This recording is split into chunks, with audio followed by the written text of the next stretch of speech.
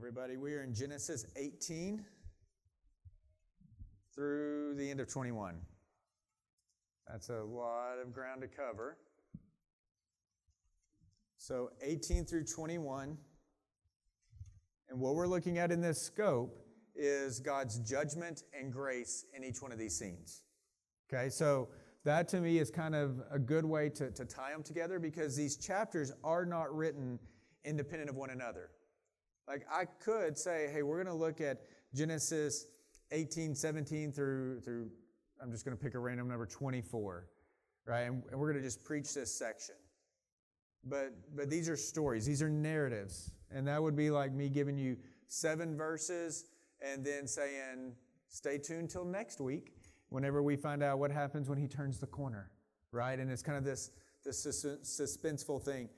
We're trying to keep some of these narratives of Genesis together, because Genesis 18 is contingent upon 19, which is contingent upon 20 and 21. And 21 is contingent upon 22. Like, these are narratives, they're stories. We're just trying to find a way to keep it manageable as we preach through it. I think if we begin with Sodom and Gomorrah and we go to the end of chapter 21, then we see God's judgment and His grace throughout these different chapters. And it's a good way to discuss God's judgment and grace. And so we're going to be starting in Genesis 18, and I'm going to actually read 16 through 33 of Genesis 18 to kind of set the context. Then we'll talk about God's what is this conversation, what's really going on here, what is God's judgment, what is His grace, and then how do we see that in Sodom and Gomorrah and with Abimelech and with the birth of Isaac and with his blessing on Ishmael. Like, we're going to see how these kind of weigh out. So the first part takes a while, and then everything else is a kind of a photograph of each moment and how we see His judgment and grace. And what we see in those instances, we see throughout the rest of Scripture. Okay, so here we go. Genesis 18, verse 16. I'm going to do 16, even though I said we're going to start in 17, because I have 16 right here. Then the men set out from there. Who are these men? These are angels of the Lord who have met with Abraham and Sarah. So 18:16, then the men set out from there, and they looked down towards Sodom, and Abraham went with them to set them on their way. Here we go. The Lord said, shall I hide from Abraham what I am about to do? Seeing that Abraham shall surely become a great and mighty nation, and all the nations of the earth shall be blessed in him. For I have chosen him, that he may command his children and his household after him to keep the way of the Lord by doing righteousness and justice, so that the Lord may bring to Abraham what he has promised him. Then the Lord said, because the outcry against Sodom and Gomorrah is great, and their sin is very grave, I will go down to see whether they have done altogether according to the outcry that has come to me, and if not, I will know. So the men turned from there and went towards Sodom. But Abraham still stood before the Lord. Then Abraham drew near and said, will you indeed sweep away the righteous with the wicked? Suppose that there are 50 righteous within the city. Will you then sweep away the place and not spare it for the 50 righteous who are in it? Far be it for you to do such a thing, to put the righteous to death with the wicked, so that the righteous fare as the wicked. Far be that from you. Shall not the judge of all the earth do what is just? And the Lord said, if I find at Sodom 50 righteous in the city, I will spare the whole place for their sake. Abraham answered and said, behold, I have undertaken to speak to the Lord, I who am but dust and ashes. Suppose 5 of the 50 righteous are lacking. Will you destroy the whole city for lack of 5? And God said, I will not destroy it if I find 45 there. Again, he spoke to him and said, suppose 40 are found there. And he answered, for the sake of 40, I will not do it. Then Abraham said, oh, let not the Lord be angry, and I will speak. Suppose 30 are found there. And God answered, I will not do it if I find 30 there. Abraham said, behold, I have undertaken to speak to the Lord. Suppose 20 are found there. God answered, for the sake of 20, I will not destroy it. And then he said, oh, let not the Lord be angry, and I will speak again, but this once. Suppose 10 are found there. God answered, for the sake of 10, I will not destroy it. And the Lord went his way when he had finished speaking to Abraham, and Abraham returned to his place. Yeah, I don't know about y'all, but of all the passages in the Bible, throughout all the years, that's one of the most enduring passages in my mind. Here's Abraham, a man, asking God, it seems like negotiating with God of, okay, God, you said this is the price, but what if this? As though God had not even considered those things. So this passage has kind of resonated with me throughout the years, and it's probably one that's resonated with many because I'm not going to lie. I step back from it, and I rightfully thinking, what? Like, God didn't consider these things? So I really want us to look at his conversation. I think another reason that it resonates with us, though, is there's really two pretty profound truths that we have to grapple with if we want to be biblical Christians. The first one is this: God is holy, and he will judge and punish sin. That's in that passage. He is holy, and he will judge and punish sin. There is no biblical way around that. Number two, at the same time that he is holy and will judge and punish sin, here's number two: God is gracious and will save to the uttermost those who love him. And you have these two really profound truths that seem to be on a reckoning course up to this moment in this conversation. So, on one hand, God is holy and he will judge and punish sin. And on this hand, equally true, God is gracious and he will save to the uttermost those who love him. The wicked and the righteous will be dealt with accordingly by the same God. Those resonate with me. Here's what I really want to dive into real quick. An understanding of God's judgment. And then we're looking at an understanding of God's grace, because those are the framework for what we're about to move through. But if God is holy and he will judge and punish sin, then we have to kind of say it this way: because he is holy, he must punish sin.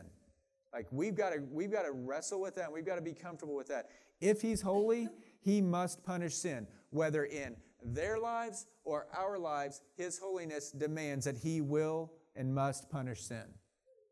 For those who are not in Christ, he may punish it and he may do it in a totally different way, and we may see him reckon with individuals in a certain way. As Christians, we know this, that the punishment that was due to us has been laid on Christ. He has still punished and judged the sin that was in our lives. It just was, if his wrath was coming towards us, then Christ stepped in and interceded for us, and he absorbed the full wrath of God. The punishment has still been paid. The reason I want to point that out, and that we'll probably come back to it here in just a little bit, is because of this. Sometimes, as Christians, we forget the fullness of his forgiveness. He died once for all time. The unjust for the just in full. It's not as though he has to die again and again and again for our failures. He died once and for all, the full forgiveness of sins. So that, though we struggle and contend with sin in this world, we are going to feel guilty. But the punishment's already been paid. It's time for forgiveness. And the hardest person to forgive is not our neighbor, but ourselves. So you need to understand that when you fail and when you've struggled and when you've sinned as a Christian, you know what? He died once for all time, the just for the unjust. He died knowing that we would struggle and continue in sin throughout our lives. It's not that we will not sin anymore. It's that we no longer make a practice of sinning. It's that we no longer love to sin anymore. It's that we are no longer under his wrath in our sin. It's that whenever we sin, we look to our God and Father and we say, please forgive me because I've sinned. And he can aptly, wholly, and justly say, it's already been paid for in my Son. You're forgiven. Like, I just want you to remember that, because we tend to keep visiting guilt upon ourselves, and we should, in some regard. There's some measure of that, but the truth is, his forgiveness was full for all time. So, all right, with that said, God's judgment, because he's holy, he must punish sin. Let's just answer this question. What does it mean that God is holy? We say it a lot in church, but what does it actually really mean? That's what I want to look at. And I actually like this one website. It's gotquestions.org. Have any of y'all ever gone to Got Questions? Fantastic resource. There are lots of websites out there with lots of great information. I really like gotquestions.org because you know what? If you've got a question, they've got an answer. And it's very theologically sound. You can Google, God's judgment and wrath. And you're going to get a plethora of websites that come up. And in fact, Brooke and I were talking this past week through a text about why didn't Abraham cut the birds in half, right? And my response to her, which I thought was theologically sound, was because they're tiny, because birds are small. But the truth is, you start looking at different commentaries and you start doing Google searches, there's tons of answers. And you know what? We both agreed. They contradict and they're not really scriptural either. But everybody's got an answer. God Questions is a very valid, safe source. I have not ever been disappointed with the answers I've seen there yet. The reason I'm going to use them instead of a commentary is because the other reason I like them is I'm pretty dense, and sometimes they just put it right there in plain English. What does it mean that God is holy? I love how they said it other than commentaries. Y'all, God's holiness, according to GotQuestions.org, God's holiness is what separates Him from all other beings. What makes Him separate and distinct from everything else. God's holiness is more than just His perfection or sinless purity. It is the essence of His otherness, His transcendence. God's holiness embodies the mystery of His awesomeness and causes us to gaze and wonder at Him as we begin to comprehend just a little of His majesty. And we read part of that one more time. God's holiness is more than just His perfection or sinless purity. That's what I tend to think of. He cannot sin, He will not sin, He will not tempt you with sin. Like there's that sinless purity, right? But it's also His essence of otherness, His transcendence. In other words, He's not like us. His holiness embodies the mystery of His awesomeness and causes us to gaze and wonder at Him as we just begin to comprehend who He is. The word glory. We say God is glorious and we do all things for His glory. Well, what does glory mean? The idea that the Hebrews, the Hebrew word for glory, actually meant weightiness. So the best thing I can give you here is sometimes we have those decisions that come at us. Like last night I told Chas, don't worry about dinner, I'll take care of it.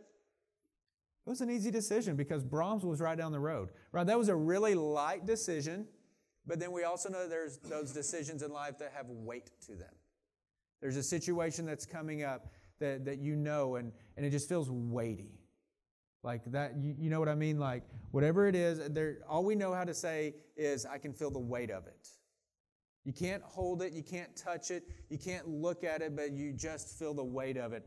That's what the original Hebrew word for glory meant. That there is a weightiness to God. That when we think of God, He's not light, but there's a weightiness to Him. And all that ties together, and I think we needed to understand that God will judge sin. I think that whenever we have a low view of God, then we have a low view of sin, then we don't understand His judgment. But a high view of God means that there is a high distaste for sin, which means that we understand His judgment. So God must always be held high. So a high view of God, a low view of man will cause us to forsake sin. But you and I will still contend with sin while we're in this life. And if you think you don't contend with sin, then pray that the Lord opens your eyes to pride. Like it's all around us. It's always going to manifest itself in some way. But if we're new creatures, then why? Paul even contends with that in Romans. And he says the things that I want to do, I don't do. And those things that I don't want to do, I find myself doing. So it's sin within me. It's sin within me. So the old flesh is not dead. He's dying. But there's a new man, a new flesh that's within us, a new heart that despises those things. And so that's why we can contend with it. That's why we can overcome it. So there's God's judgment, there's His holiness, there's His glory. Okay, so all of that to say, just a reminder to set the context. God is holy. He is perfect. He is pure. He is other than us, and He is majestic. If all those things are true, then God can only do what is right and just. He cannot commit evil then, nor can He condone evil. He is holy and completely pure and holy and right. Therefore, the most untainted, infinitely, deeply pure good that has ever or will ever exist is God in his very being. Like your best day pales in comparison to what great actually means. We will see him one day, and it will radically redefine what good and great actually means. We can say in this world that we've strived to live a pure and holy life, and one day we will be with him face to face, and we're going to go, oh, wow, I totally thought I had it and I didn't. He redefines everything. His very essence is only good. So then why does he judge? Because he has to. If he's good, if he's holy, and if he's just, then anything unjust, anything unholy, anything bad, as a loving father, I love that Baird's picked a good father for today. And it actually, we did it last week also, right? Whenever was it the previous week? Okay, we did it in the context of God's care and God's covenanting. But the reason those are good is because in all of his otherness, in all of his completely separate, in all of his goodness and purity, he's a good father to us. So what that means is he's always there for us. He's always forgiving. He's always caring. But just like my own kids, whenever they step out of line, it's loving for me to discipline them. And that's what Hebrews actually points us to, is that discipline in the moment is not enjoyable, but it's for training to make us upright. Proverbs points to that too, that as parents, we have the hard, unending task of disciplining our children. Why? To raise them up in the right way. God, being a good father, is going to punish the sin in our life to raise us up in the right way. His desire for us is holiness, not complacency. All right, so I'm really going somewhere with this, I promise, okay? We have to grasp that his judgment is good, and I'm really hammering that because in our world, they would say that that's completely unloving. God just wants me to be happy and to be who I feel like I'm supposed to be. No, he doesn't. He wants you to be who he wants you to be, his son, his daughter, and to be his son and daughter means that we keep growing in our holiness, and anything that leads us astray from it, he will correct us as a loving father. Why? Because he knows what's good for us. Therefore, throughout Scripture, we're going to see him punish individual sin in a variety of ways, through unrest. Right? We see him punished through unrest. The psalmist cannot sleep at night. There's just kind of a weightiness and a weariness to it. We see him do it through pain. We even see him in the New Testament says that because some have taken the Lord's Supper in an unholy manner, that's why some of them are sick and have died.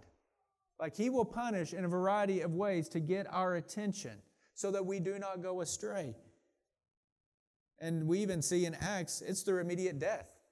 Some of the community leaders came to the apostles and said, we've sold our land and here are the proceeds. But the truth is they didn't bring all the proceeds, and so they just fall dead. I mean, it's just like in the Old Testament, we see rebellions rise up and we see we see them squashed. We see the earth open up in some instances and just swallow people, right? Like we see God do extreme things as a result of sin because sin is an extreme thing before a holy God. Okay. Here's my comfort for you Christians. I like that that's funny to you. Okay. Christians, he will not let you be comfortable in sin. That's my comfort to you. He will not let you be comfortable in sin. Why in the world is that comforting to you? Because you just need to know that if he's making you uncomfortable, there's probably something that he's trying to work out in your life. Or if you've committed sin, it's his love and his care that says, I see you, I know, and I want you to make that right. It should bring us comfort that he will not let us be comfortable in our sin. It would be unloving for him to do that. The depth of his love is that he will make us uncomfortable in our sin. Like a good and loving father, he's going to get your attention so you know his dissatisfaction. And he has to deal with us each differently. I've got 3 kids, one of each, right? So Jackson, I just give him a look, and he knows. And sometimes he kind of has that sixth sense of, I don't even have to give him a look. He just knows.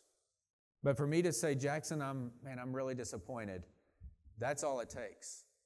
Gavin is the one you have to walk through the process and explain yourself again and again, and upon hearing him, again and again. He wants to talk through that. But once he knows, and you walk through that, it hurts him more to be put alone by himself or to be put in timeout than it does Jackson. Jackson, I'm really disappointed, breaks his heart. Gavin, it breaks his heart. It just takes a little bit longer to break his heart, okay?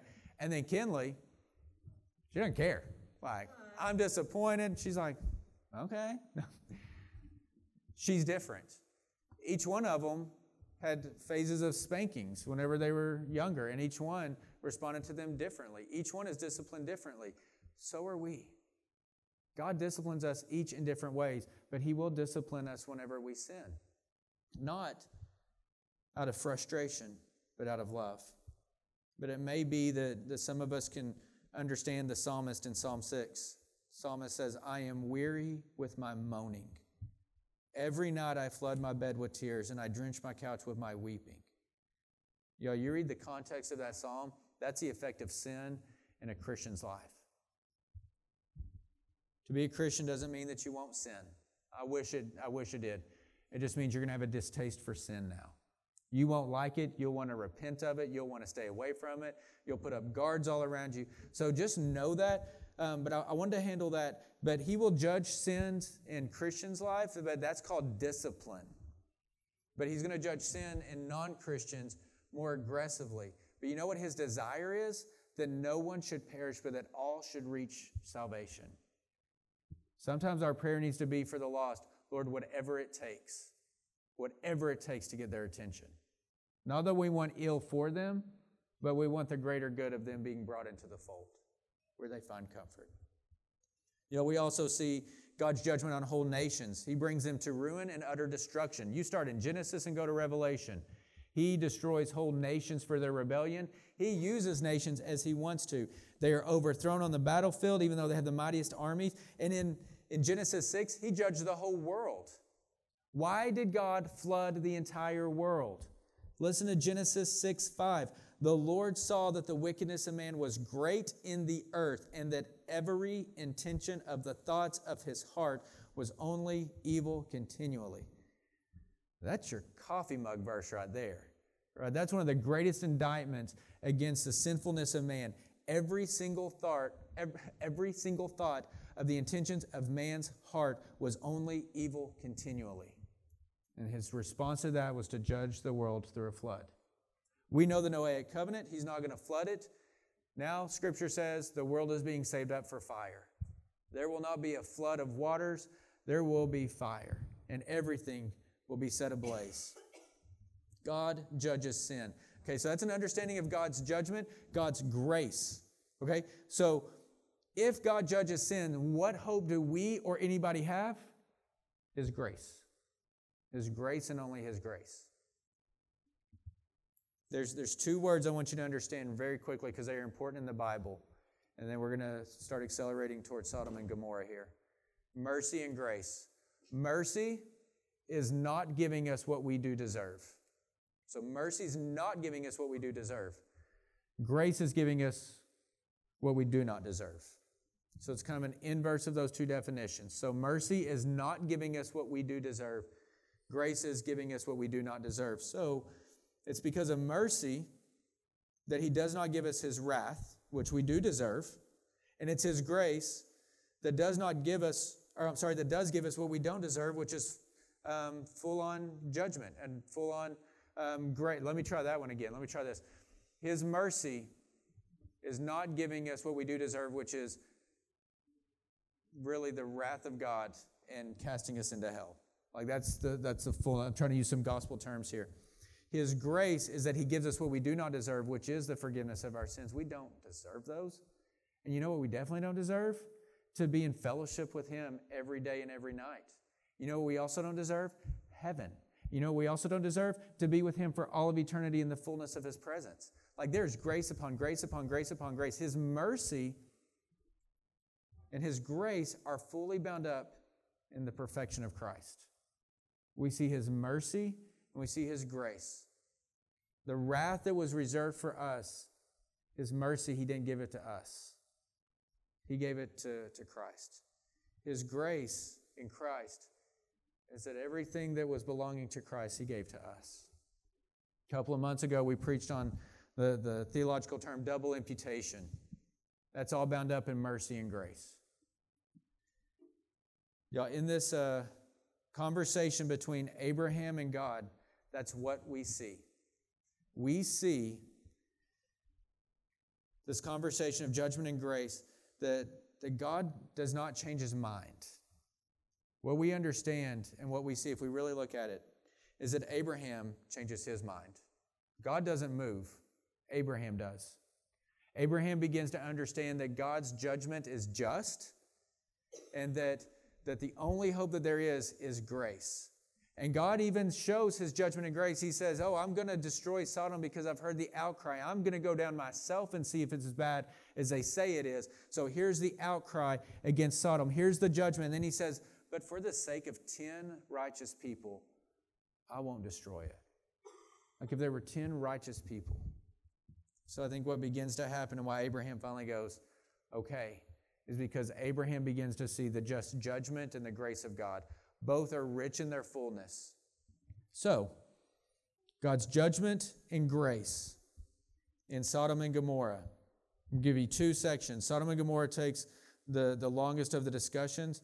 Sodom and Gomorrah, what is God's judgment? I think why.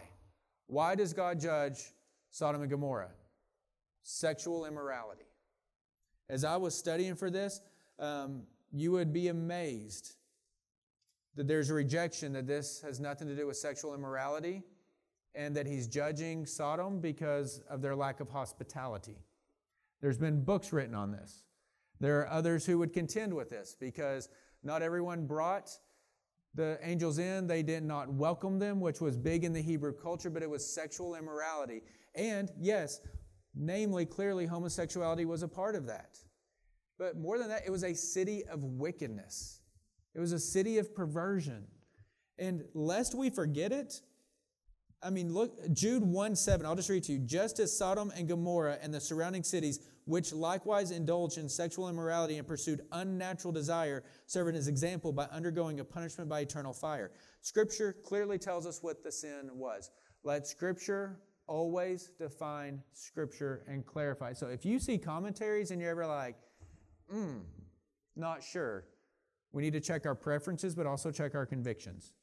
But Scripture clearly tells us why Sodom and Gomorrah. A plain reading of Scripture tells you what was wrong with Sodom.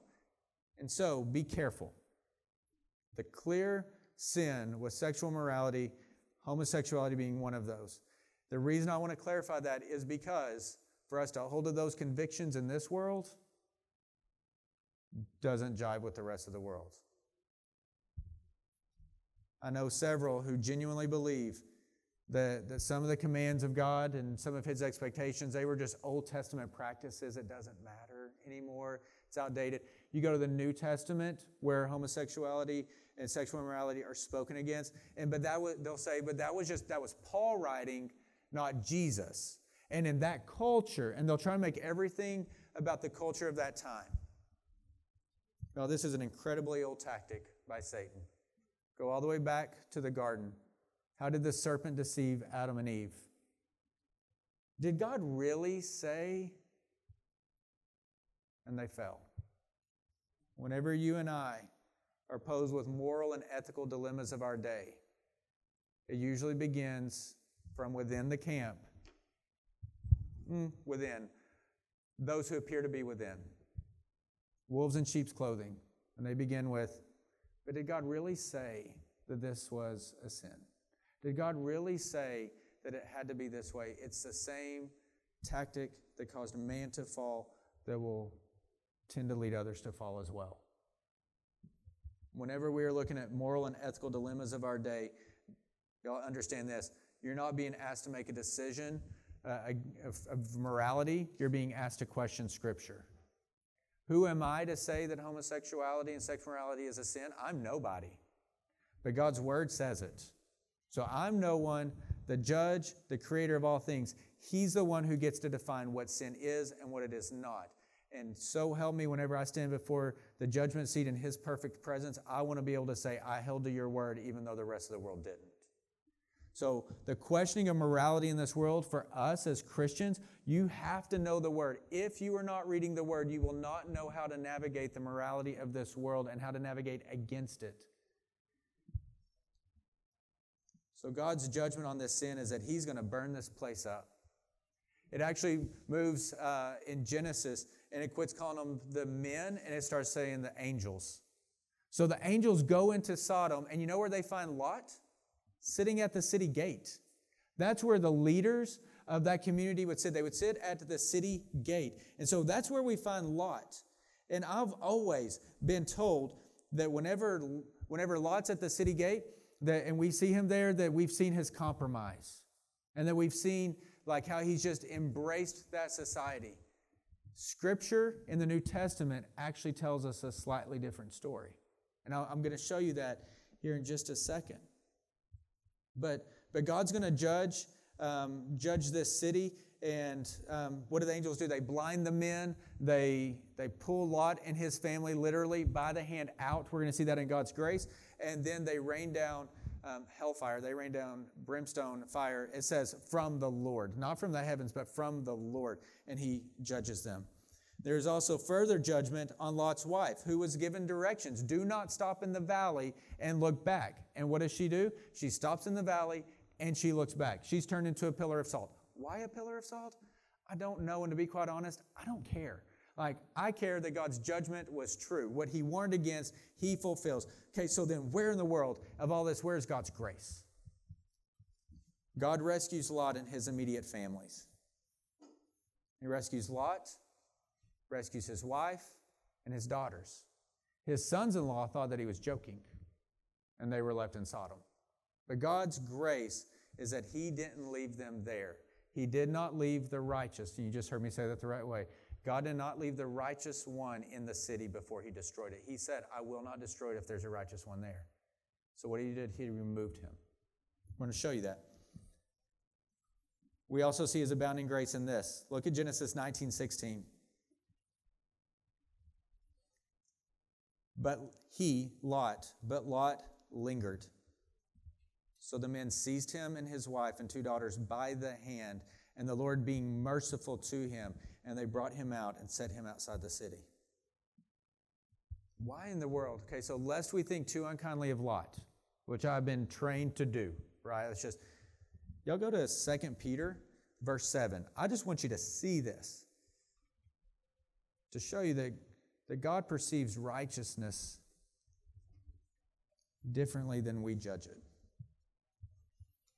In 2 Peter chapter 2, verse 7.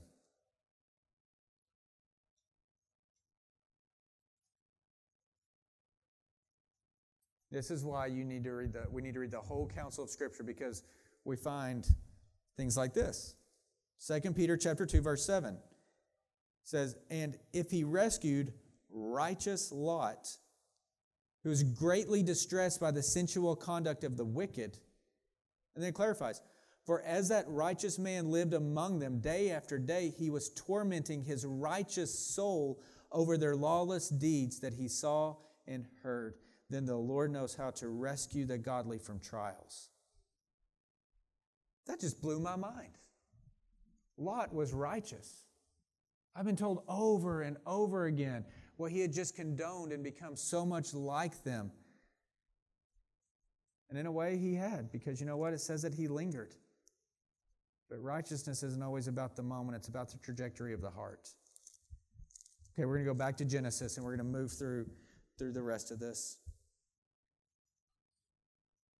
I also think it's God's grace, in case you missed it, that God preserves Zoar, where Lot went. God's angel said, flee to the mountains. He's like, I can't, but I can make it to that city, because he can't run a marathon. He's a sprinter. So he gets to Zoar, and God does not destroy that city with all the surrounding cities. So there's God's grace again. Y'all keep looking at Abimelech. You read this one. This is another one of those where Abraham and Sarah have their own plans. So Abraham and Sarah tell Abimelech, who has been in Genesis before, that she is Abraham's sister. And so Abimelech takes her into his household. Here's God's judgment. Why is God going to judge Abimelech?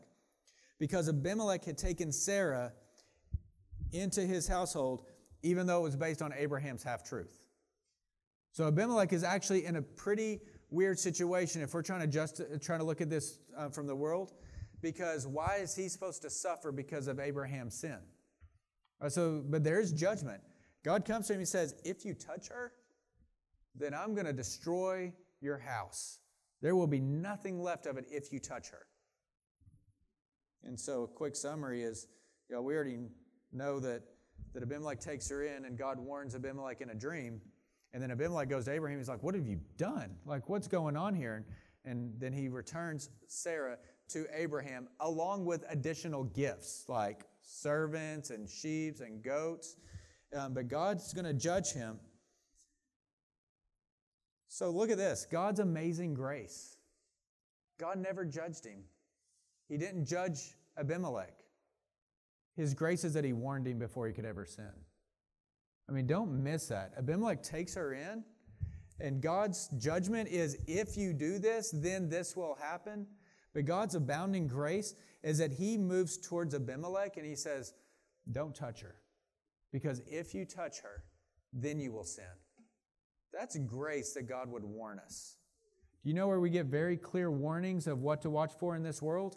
Scripture tells us over and over again what we should cling to and what we should avoid.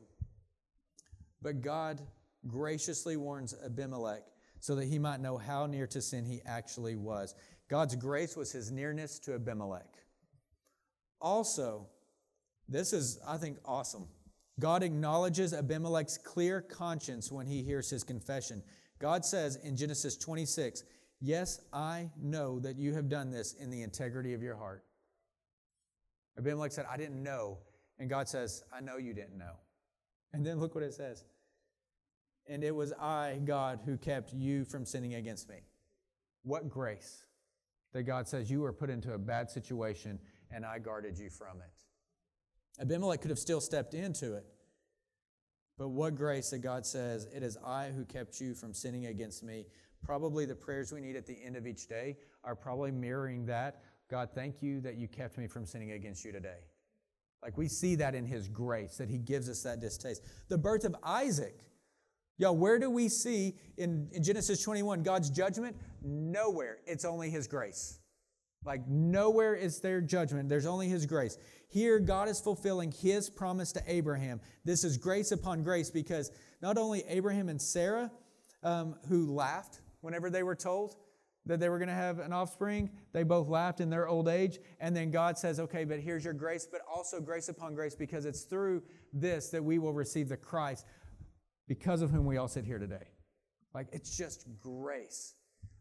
God go back all the way to Abraham and God's conversation. Will you indeed destroy everybody if you found but 10 righteous? Here we see God not only fulfilling his covenant and the grace of that covenant, but him cultivating more righteous amongst the earth because of our faith in Jesus Christ. Let me just leave it there. God's grace is that he fulfills all of his promises, and all of his promises are always true. We have his promises all throughout Scripture, and we see that God's grace towards us is that he will keep giving us these promises that we do not deserve. That he will never leave you nor forsake you, that he will uphold you with his righteous right hand, that his eyes are roaming to and fro throughout the earth, seeking someone to give strength to. Like he will, all of these promises of his forgiveness and the fullness of his presence are absolutely true. That's his grace. And we see it in the birth of Isaac. What I told you I would do, look, I've done it, even in the absurdity of the world. And now we're to Hagar and Ishmael. Where's God's judgment? It's not there. Where's his grace? The whole situation of Hagar and Ishmael has been brought about by Abraham and Sarah, who again, hear the promises of God, trust the promises of God, but then like to step into those situations and try to help God out. He doesn't need our help to fulfill his promises. But Hagar and Ishmael are here because Sarah said to Abraham after hearing the promise, I'm an old woman and there's no way this can happen. So take my maidservant, take Hagar. and she will give you an offspring. And after that, then God tells Abraham, that wasn't the plan, and that's not how it's going to work. I'm going to give you your offspring. But after Hagar has Ishmael, then there's a bitterness between Sarah and Hagar. And this house is no doubt getting more and more tense. Well, now Isaac is born. And so Sarah has Isaac, and she says to Abraham, you need to do something with Hagar and Ishmael. They're out of here. They're gone. The whole situation has been constructed by Abraham and Sarah. And so here is Hagar. We see her in the desert. We see her with Ishmael. And Scripture says that she put him under a bush, and she went a bow's shot, a bow's length. So you shoot a bow and arrow, and as far as it could go, that's where she went, because Scripture says she could not bear to see her son die. This is a pretty desperate, despairing situation, completely wrought about by Abraham and Sarah and their sinfulness, just like we saw with Abimelech. And what we see in this situation is God's abounding grace. Before I get to that, you need to rightly see these heroes of the faith. They are commended in Scripture. I'm not throwing them under the bus. We're just seeing their life on display. They were imperfect. They sought to fulfill God's promises themselves, and yet they were completely and wholly redeemed by a God who would constantly forgive them. So we see that play out here. Hagar and Ishmael are not part of the Abrahamic promise, and yet God gives them grace, and He says, I am going to bless Ishmael, and I am going to bless you. Here is my grace upon grace upon grace. And so how do we pull this all together? After He saves Hagar and Ishmael, then God says, as Scripture says, that He opened her eyes and she saw well, and God was with the boy, and he grew up. Yeah, God stoops near to His creation, and in His presence there's grace. So His judgment is real, His grace is abounding. What began as a conversation of judgment and grace between Abraham and God, it spans these chapters, and we see God's judgment and its justice, and then we also see His grace. And that is where we live today. The very nature of God in His holiness is that He will judge sin and He will give grace to whom He gives grace. But keep in mind that grace is not what we've ever earned. It's not what we've ever deserved. It's in fact what we don't deserve. The fact that we sit here is because of His grace. I think the greatest statement of God's grace amidst our own judgment is this: He made Him who knew no sin to become sin for us, so that in Him we might become the righteousness of God. One more time. He made Him who knew no sin, Jesus Christ, to become sin, so that in Jesus Christ we might become the righteousness of God. Justice, Christians, has been dealt. Grace has been delivered. It should be freeing. Lord God, what boldness from Abraham to say to you, but what if, God, as though you had not considered these things? But Lord, thank you for recording this so that we can see that you will judge sin. And if you flooded the world by water, you will destroy the world by fire. It's scriptural. It's going to happen. May we be found in you, not having a righteousness of our own, but the alien righteousness of Christ that's been given to us. And Lord, may we rest in this, that we have a God who is a good Father, and He comforts us in our affliction. Lord God, we love you, and we thank you for Scripture. I'm glad that we can see how you move throughout the Old Testament in unusual circumstances to show your goodness, your grace, and your justice. Lord God, we love you. Amen.